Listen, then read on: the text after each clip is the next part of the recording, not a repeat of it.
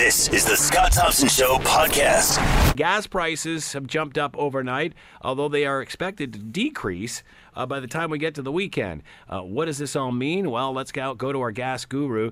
Dan McTagg is with us, former Liberal MP and consumer affairs critic, analyst, GasBuddy.com to find out more. He is with us now. Hello, Dan. Your phone must be ringing off the hook today. Oh, it's been busy, but the news is better tomorrow than it is what we saw today. So tell us what happened. How did we get into this situation? Why did the price go up 5 cents? Well, there's one particular pipeline that matters to everybody, and it matters a lot. It produces or distributes about 40% of all the gasoline needs for the east coast of the United States. So here I'm talking everything from New York all the way down to Florida, known as the Colonial Pipeline. They had some trouble with it a few months ago. It had a leak. They fixed the leak.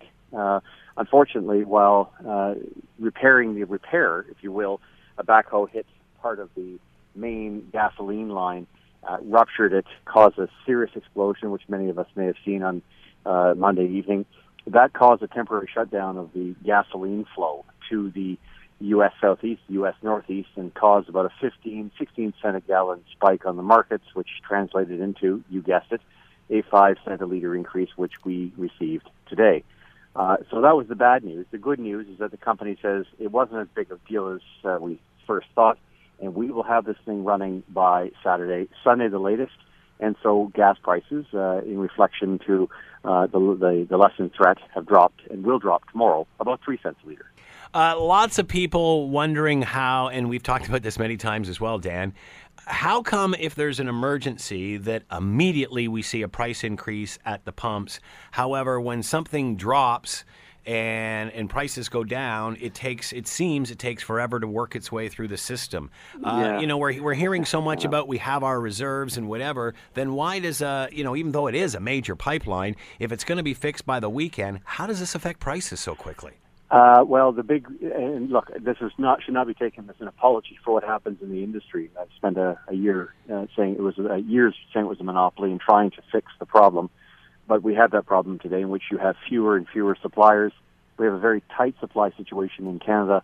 If the United States ran short, say New York City, Baltimore, take your pick, New Jersey, you could expect that within a few days they would send trucks further north to buy whatever gasoline we have left and be willing to pay a little bit more. What refineries do in that case is not only do they follow the market, which did in fact increase, the U.S. market, they also would take a defensive position. Now, last time we saw that happen was in 2008 when the same pipeline shut down after Hurricane Ike hit Texas. That's where all the refineries are. That's who sends a lot of the gas up northeast to the U.S. In one fell swoop, we saw a 12 cent a liter increase. Was it justified? Absolutely not. But it was a defensive overreaction by refiners worried that American jobbers were going to come forward and buy all of our gasoline. Now, when the price falls, you have to know that a gas station that bought fuel, say for extra retail margin on a day like today, bought their fuel for $1.01. If it suddenly drops dramatically, they're going to be left with 50,000 liters or 100,000 liters in their tank that they bought for $1.01. And if it drops 10 cents a liter, they're going to be forced to lose 10 cents. A lot of them can't do that. So that's why in some instances it goes up dramatically. Others it drops a little slower. And as I said, this is notionally a general way in which you can explain that. But the reality is when something happens in the United States, it matters greatly to Canadians. We are no longer price makers. In other words, we don't produce enough gasoline. We barely make enough to meet our own domestic needs. In places like Vancouver, we import a lot of gasoline. So, what happens down in the United States with a supply disruption affects us immediately and perhaps more impactfully because we don't have a lot of refineries left. We've talked about that before. Does this basically come back to the lack of refineries? Well, it comes back to a lack of production. Yeah. Canadians want to do more with less. They don't want refineries in their backyard. Between where I am and you are, we once had 3 refineries. Yeah. Federal government regulations, investment climate wasn't great. So rather than investing in refineries, they simply mothballed them, shut them down.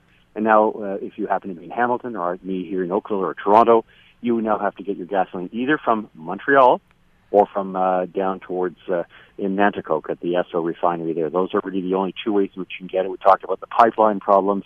That's the only way in which you get gasoline to our region unless a truck actually physically drives, and many do in the Niagara region, out to Nanticoke to pick up product and bring it back. That costs them an extra penny or two, but they're good for that. the reality is that we just barely have enough to meet our own domestic needs.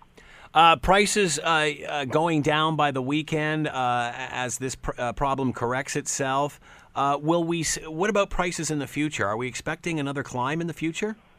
The only one I can see, look, if Colonial got this wrong and that pipeline is not back flowing gasoline by weekend end by Sunday, you can bet that by Monday morning the traders are going to be coming in saying, you basically walked us down the garden path here. If you're not producing gasoline, we still have the potential for shortage. By Wednesday, I'd look for a price spike right back to where we were, 4 or 5 more cents a liter. In the meantime, of course, we'll get a 3 cent a liter decrease tonight, so hold off until tomorrow.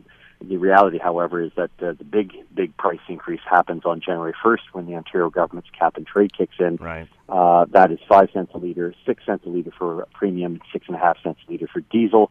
And of course, every year, thanks to the federal government, the Ottawa government, if 5 cents isn't enough for you, the Ottawa has introduced a plan for the next 5 years to increase that by 4 or 5 cents a liter every year on average, right till 2022.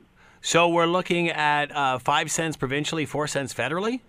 No, you're looking at 5 cents on January 1st provincially. Right. The federal overlay on the carbon tax was if it isn't high enough to meet our rigorous standard, $50 per ton, that works out to 12.5 cents a liter. I know the media's been reporting 11, but the media tends to forget some in the more rarefied corners. You have to add HST to that 11 cents, which comes out to 12.6 cents a liter. So always something to bear in mind that by 2022, no matter what happens on gasoline, you'll permanently have a 12.5 cent premium added to your to the cost of going to and fro. And of course, with diesel going up as high as it is, which will be at that point some 16 to 17 cents a liter, you can only imagine the cost of living is going to increase dramatically. Wow, that's making us all feel real great today, Dan. You get what you vote for. Yeah, ain't that the truth? We talked a while ago about OPEC countries and how, of course, they were continuing to flood the market and keeping the prices as low as they are. They were talking about cutting back on production. Where is that now? Well, they're not going to be able to do that. There's just too many players that are suffering and who can produce a lot more oil at cheaper prices to get the same amount of revenue. There's there's really no incentive for anybody, let alone the position or the ability to verify that everyone's going to cooperate. A lot of cheating happened in that organization, and Saudi Arabia is chief among them in terms of being able to overproduce as much as it wants anytime it wanted. The game, however, this is not the 1970s or 80s anymore. The rest of the world knows how to produce oil. Russia is a good example. I mean, they're producing more oil right now than Saudi Arabia is, and they can pump a lot more if they have to. If oil stays over $50 a barrel, American swing producers who produce the hydraulic tight light oil will get right back in, put another 2 to 3 million barrels online. Canada can do the same thing. We can crank up and ramp up our production another 2 million barrels a day. If only we had a market to send it to, because of course we have a lot of naysayers in this country who don't like pipelines. So, based on that alone, I don't see how OPEC is going to be able to come up with any deal that will hold. Everybody wants to get more oil at a cheaper price out there, and that seems to be a zero-sum game. We've talked over the years of how this game has changed because North America has become a lot more self-sufficient in really no time at all, it seems. If we are so self-sufficient, why are these gasoline margins so tight? Again, does this all come back to production? Can't we be as aggressive as we are with sucking it out of the ground as we can with creating the final product, maybe creating some jobs and selling it to other people? $140 oil back a few years ago created a lot of new ways and technologies, and so it was a very high priority. There are two problems with that. One, comparing oil to gasoline would be like comparing real estate prices to the cost of lumber. Right. You need lumber to build a house, but you don't necessarily see the same economics. Lumber is relatively cheap to the cost of a home, and I don't want to sound flippant. You don't put oil in your tank. You put gasoline there, and we have fewer and fewer refiners. They're very expensive to make. Mm-hmm. And now, of course, with every government on the planet figuring out ways in which to prevent and regulate the ability for you to have a refinery, much less build a new one, that is really a horse that has bolted the barn a long time ago. If Canadians, rightly or wrongly, want higher regulatory impositions on the refineries, then they cannot be complaining about the price of gasoline. They want fewer refineries. They want them to be cleaner. they're going to have to pay for them. Obviously, winter months are coming, heating, that sort of thing. You talked about the January 1st increase, the taxes and gasoline with cap and trade. What can we expect over this winter? Well, it depends how cold it gets. Now, your weatherman will probably have something to say about that in a couple of weeks when I heard one saying, hey, this next 2 weeks will be great. After that, we're back to real winter. Mm-hmm. If that happens, of course, diesel prices are up, natural gas prices are up. I suspect you'll have a winter like we had in 2014, where the prices of everything went up as a result of, refineries and demand. If demand is much higher, then you can expect that prices will reflect that. Unfortunately, it comes at an awkward time. If we have colder weather, gasoline could go up another 5-7 cents a liter towards and after Christmas, and add the 5 cents to it. On a day like today, you could be paying $1.15 a liter for gasoline in and around the Hamilton region.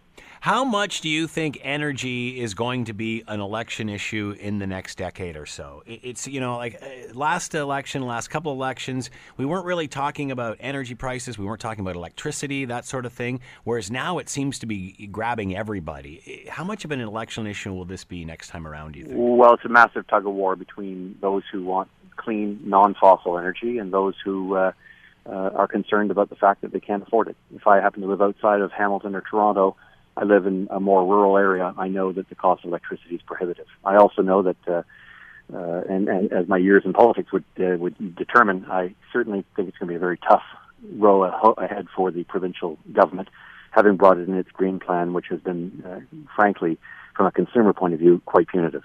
And the results have yet to be told as to whether this is a shift that was necessary.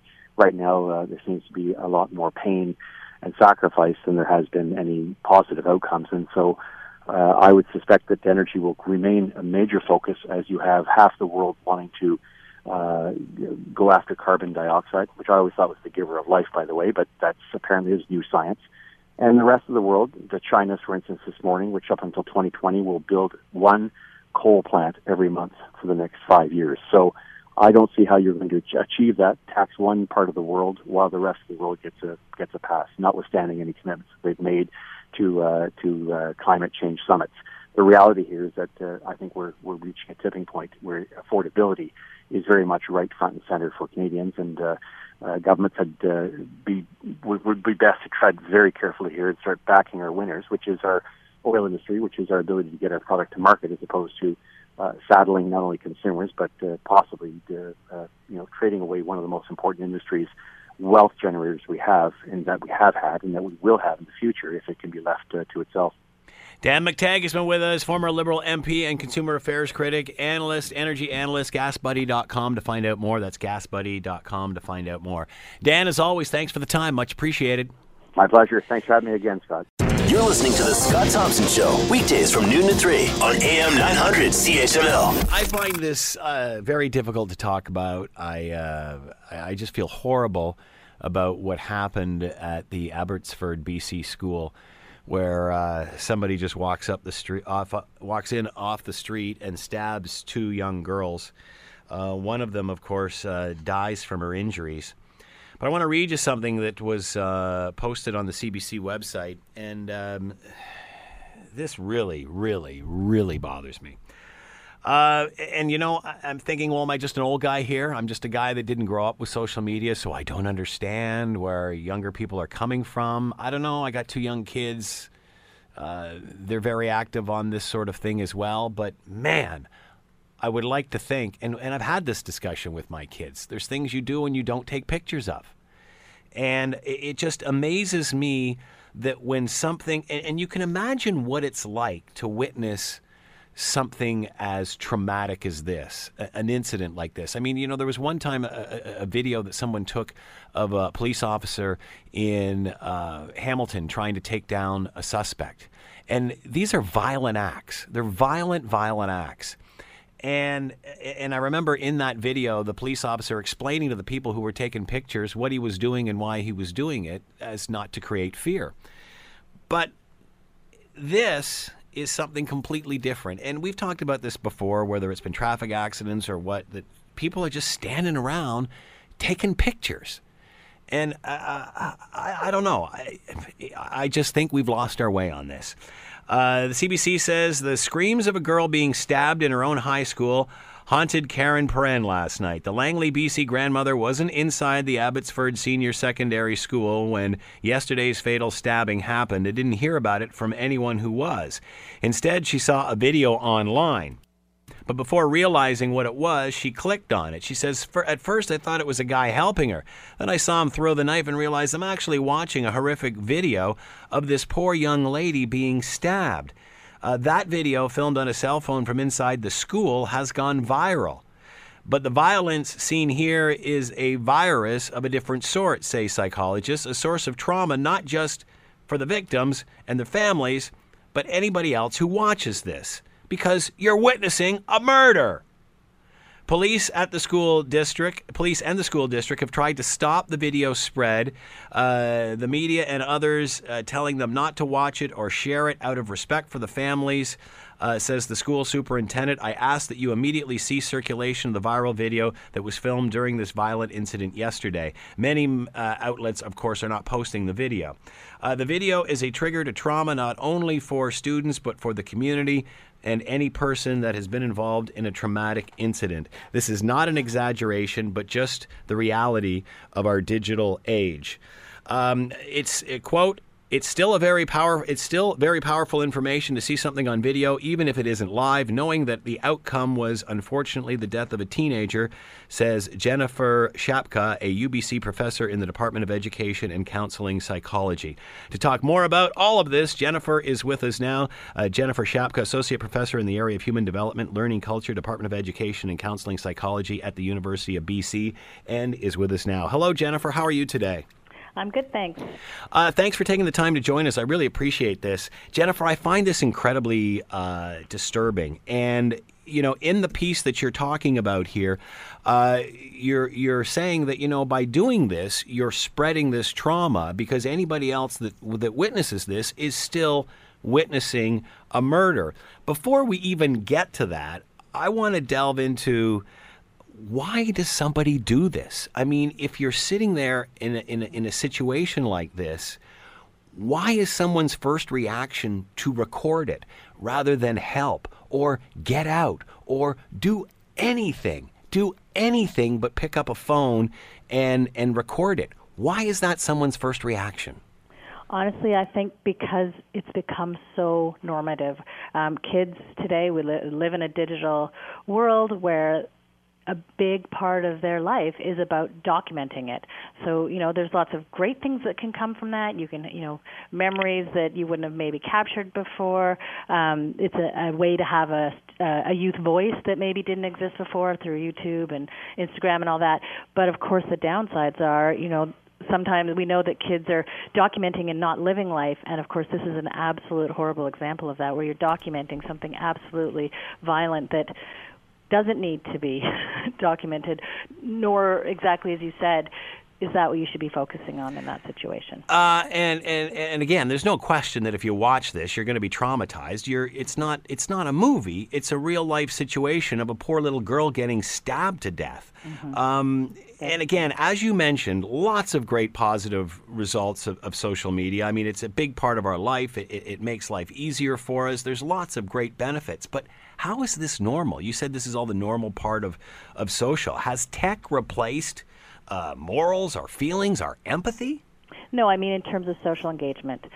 Technology and digital connection and social media sites, and that's just a normative way now that adolescents connect to each other. It's not, I've been researching the kids and technology for a long time now, and I think we used to talk about their online world and their offline world and how they navigated each and kind of considered them separately. But now it really is just their social world, and sometimes it's online and sometimes it's offline.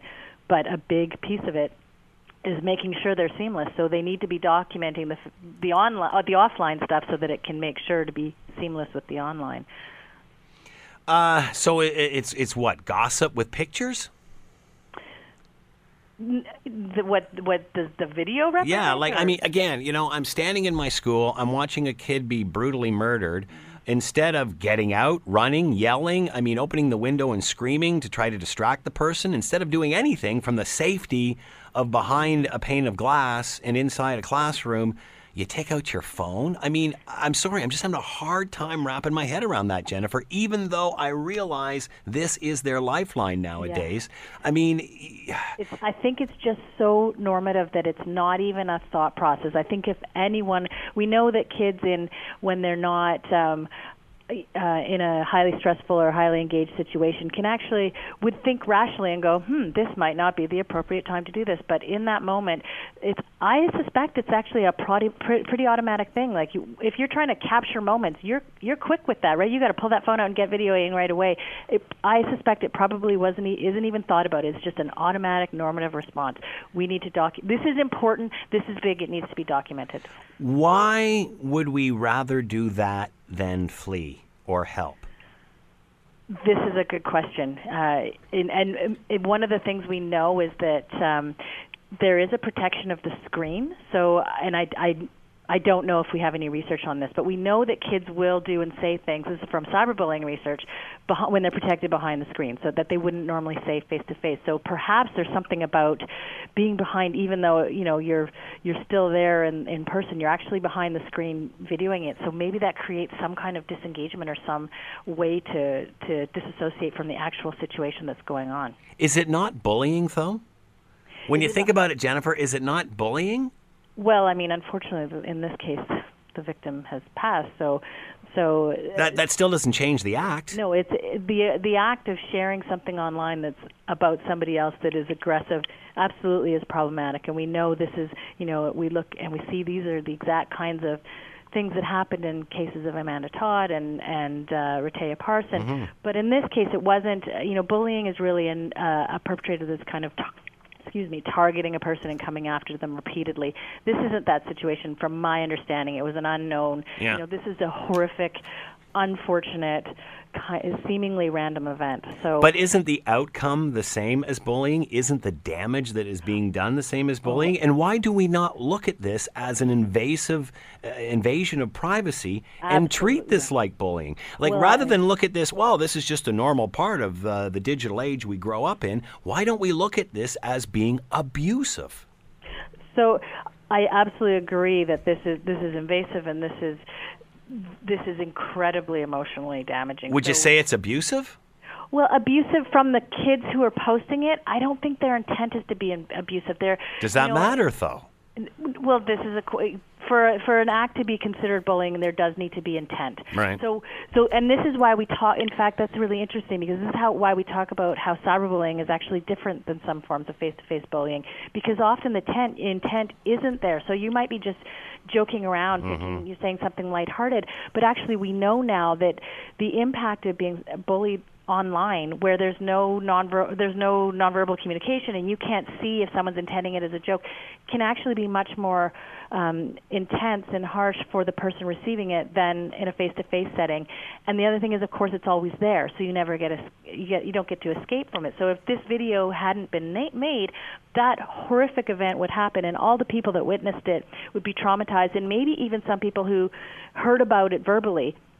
But we've got this video now to re-traumatize. It'll stay in its original form. It's not a memory; it's the real deal, and it's in its potent, most traumatic form will continue to traumatize new people and re-traumatize anyone that sees it. I completely 100% agree with that, Jennifer, and I just think that's common sense. How can you not view something that's real and not be affected by it as if you were standing there next to it in real life? Well, but I guess my point is do we have to start looking at this behavior, meaning taking the pictures of other people in vulnerable situations, even when it comes to being murdered?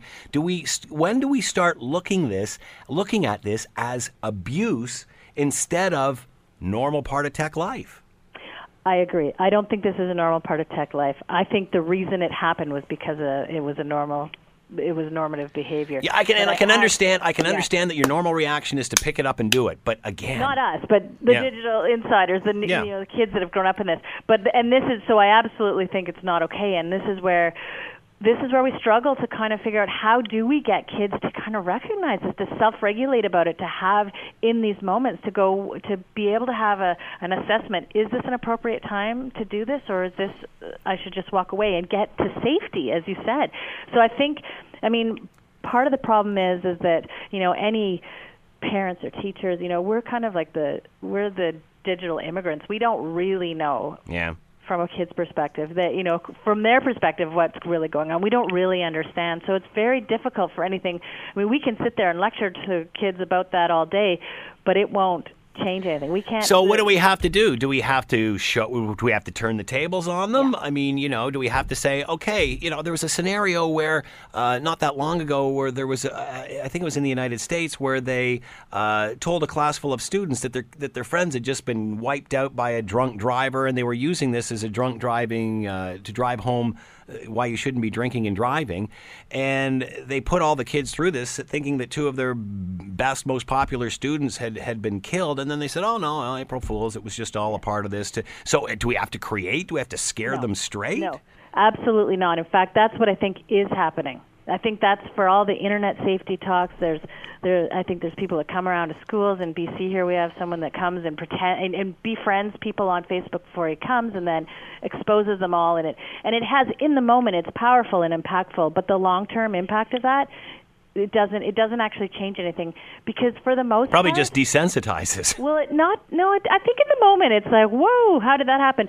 But they think that is one experience. They have thousands of experiences to counter that, where it feels safe, where most of the stuff's happening online is fun and engaging and nobody's getting hurt.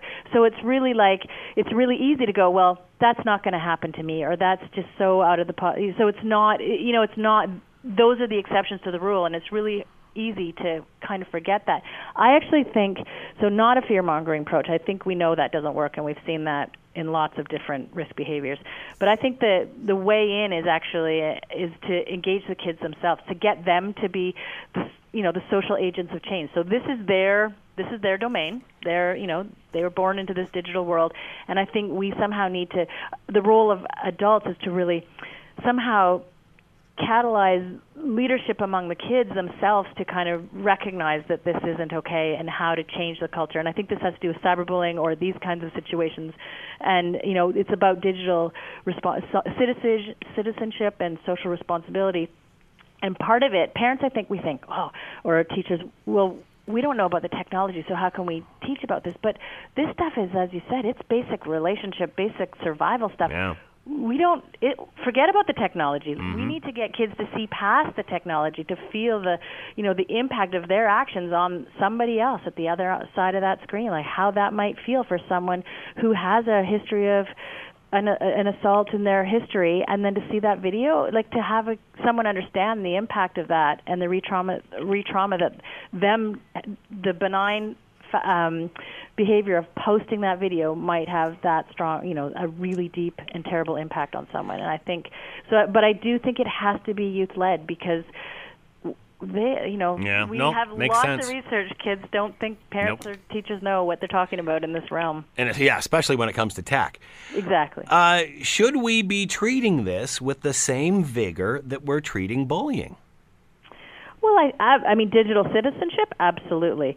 This particular instance, are you talking? Should we be punitive legally for kids who are passing this video forward? I don't know if we can do that. I mean, that cat's out of the bag, isn't it?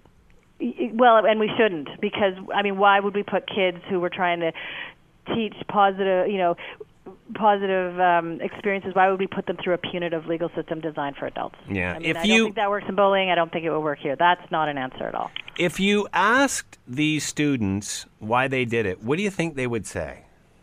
Well, interesting, when I was talking to the CBC yesterday, some people are actually arguing that it's educational. And that is kind of scary to me, that the thought that, I think that's the argument for some news agencies to keep it posted or on their site or whatever. That's like saying you have to witness a murder in order to know it's wrong. Yes, exactly. When Amanda Todd's video was circulated, I actually did feel that there was lots of ways in that could help educate kids. But there was no violence in that. There was No. no murder, as No. you point out. This is a completely different thing, and there's absolutely, in my opinion, no reason that we should be exposing anybody to that, and particularly not in the name of education. Is the bigger issue here the fact that others will be traumatized, or is the bigger issue here the fact that it was even posted? Because it seems like when we're chasing the trauma angle, it's like trying to find the horse after it's left the barn. Yeah, I think both are issues, absolutely. I mean, would it be great if we could move to having most kids, in the same way we have Pink Shirt Day, like we could have some kind of allegiance, like I refuse to post violent videos or something, and everyone honors that, and that becomes the honor code of the internet. Wouldn't that be amazing? So I think that's an issue. But that it's done and that it's traumatizing people, absolutely. And there are kids out there, many of these kids who have, a closer or looser connection with this child, it's probably going to be the first time they've experienced the death of a peer. Yeah. And so there is going to be very many kids who will be in need of, mental health counseling, I think. And I think so we absolutely need to be vigilant to make sure we're helping kids deal with this really traumatic experience. Will this become a bigger issue because of this being posted? Do you think this will be a catalyst to have that discussion with young people?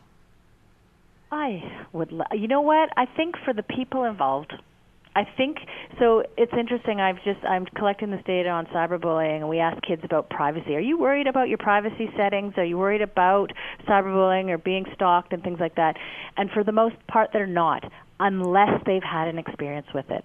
So unfortunately, I think the biggest impact and the biggest shifts we'll see as a result of this experience will be for the kids in Abbotsford and those immediately connected to the situation. But unfortunately, our media now is rife with this kind of thing. So Yeah. in some ways, it's another sad and terrible drop in the bucket.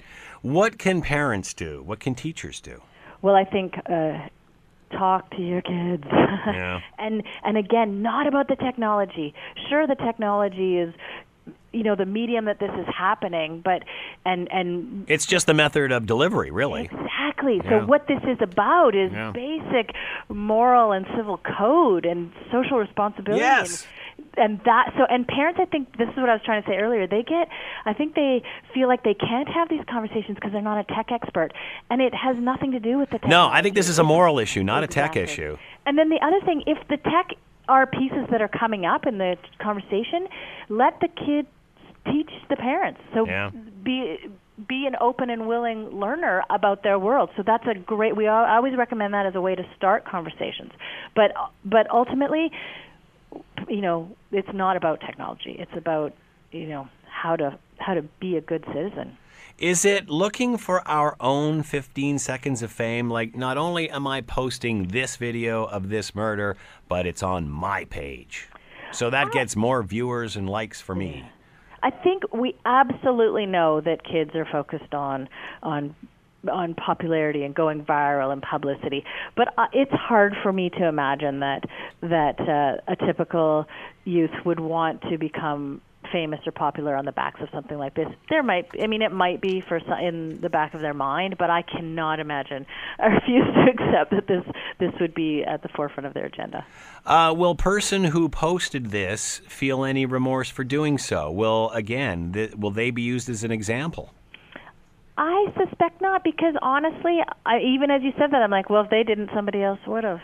So I bet it'll be pretty easy to pass that responsibility along as well. Again, Everybody's Jennifer, I doing just it. have a hard time accepting that. I don't think we should accept it, but I think I think we should push hard to change it. And I hope that person, like I said, now having gone through this experience, should they live a life of shame and guilt for doing this? Perhaps not, but can they learn from it and not do that in the future and encourage other people to not do in the future? Absolutely. Is this any different than kids at a party filming somebody who's drunk and being abducted? I think it's the same. It's all in the same. It is, isn't it? A violent, well, the only difference thing, I think, if a kid at a party, I think I would expect people to step in more. This, if someone's wielding a knife, rather, I can totally understand. The expectation is you don't have to dive in and stop. Well, exactly. And that's not what I'm saying here. It's not like you got to be a hero and go get yourself killed. That's not what I'm saying. I'm just saying doing anything except filming it. Yeah. Like whether calling it's the police, whatever it is. fleeing, mourning Getting others. safe. Yeah.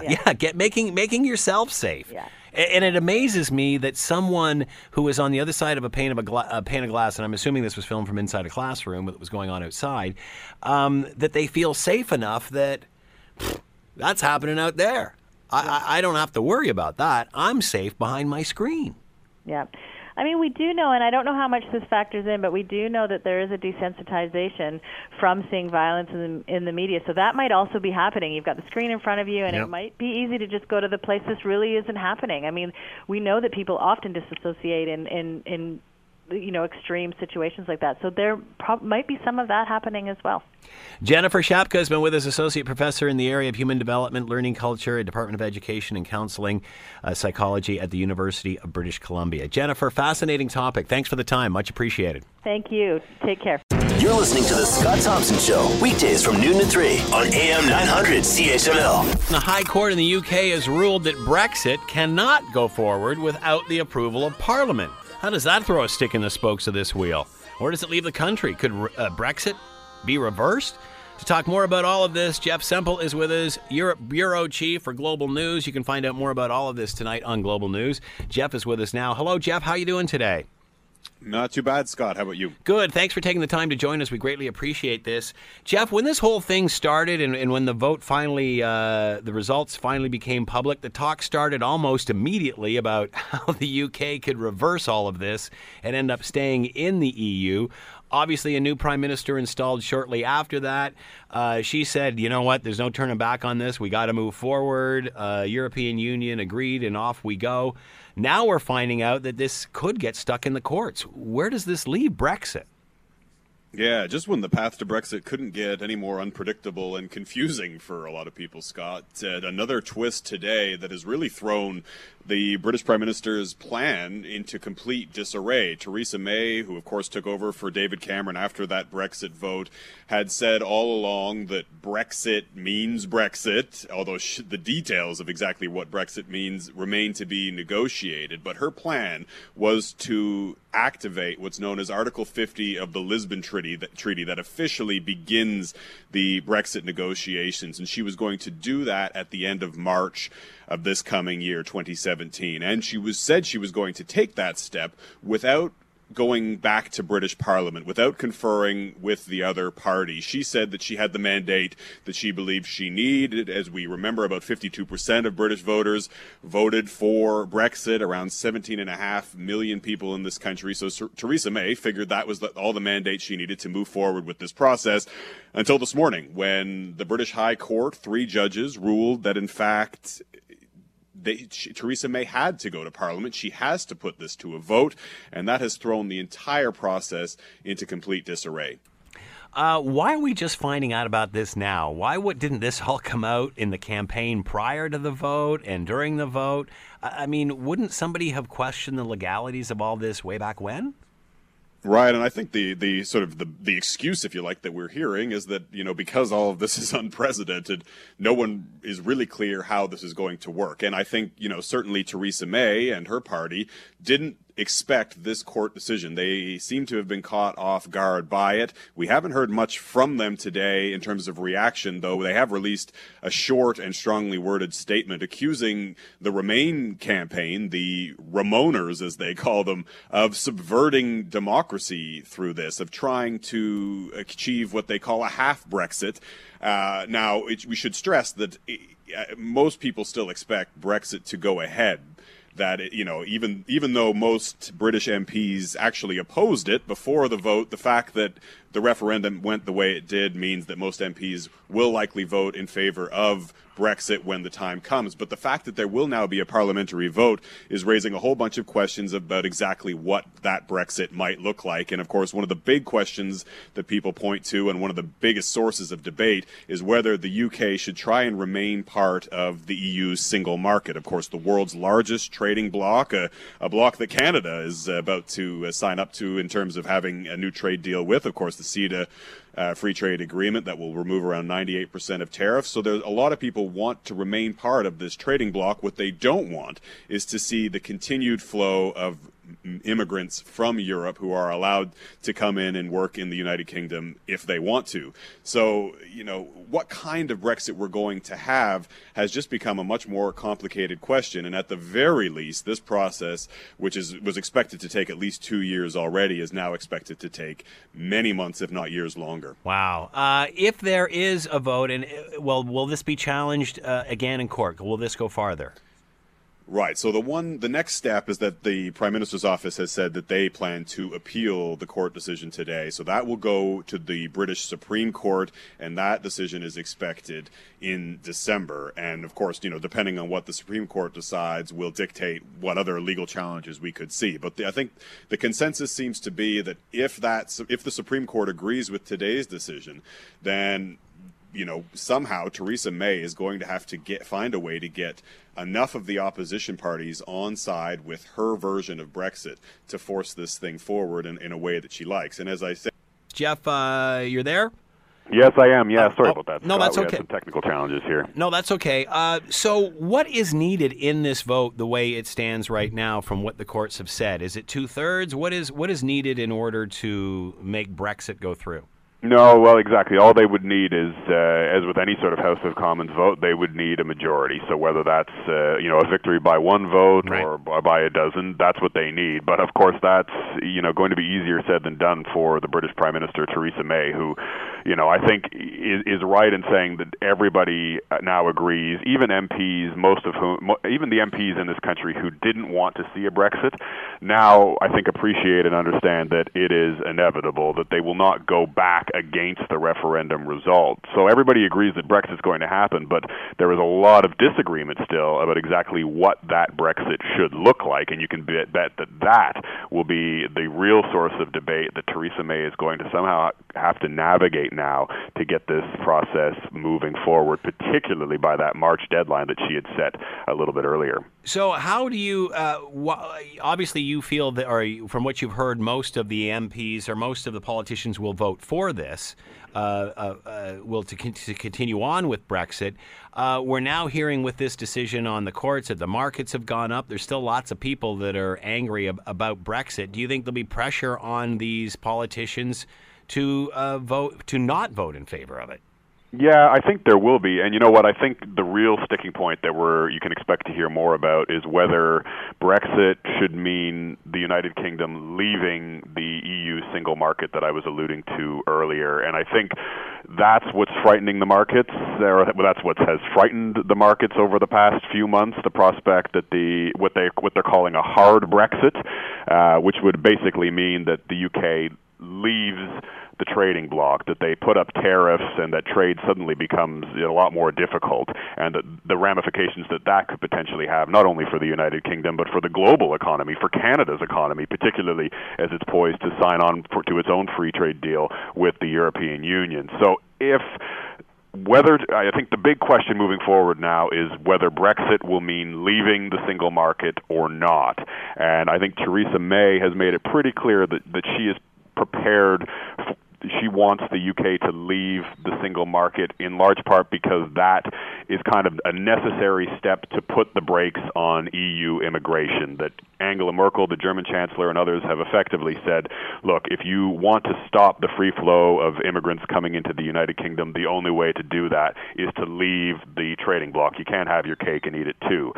So that will be the debate, whether to leave, whether, what has been defined here as a hard or a soft Brexit, whether to leave the trading bloc or whether to remain part of it. So, Brexit's going to happen, but those are two drastically different versions, and that debate is expected to consume this country over the next few months, and that is the question that will now have to be put before a parliamentary vote. Over and above what the UK decides to do, how's the EU going to accept that? And will people in the UK feel confident saying, yeah, never mind what the courts say, we're just going to go ahead with it, before they really even know how the deal's going to pan out?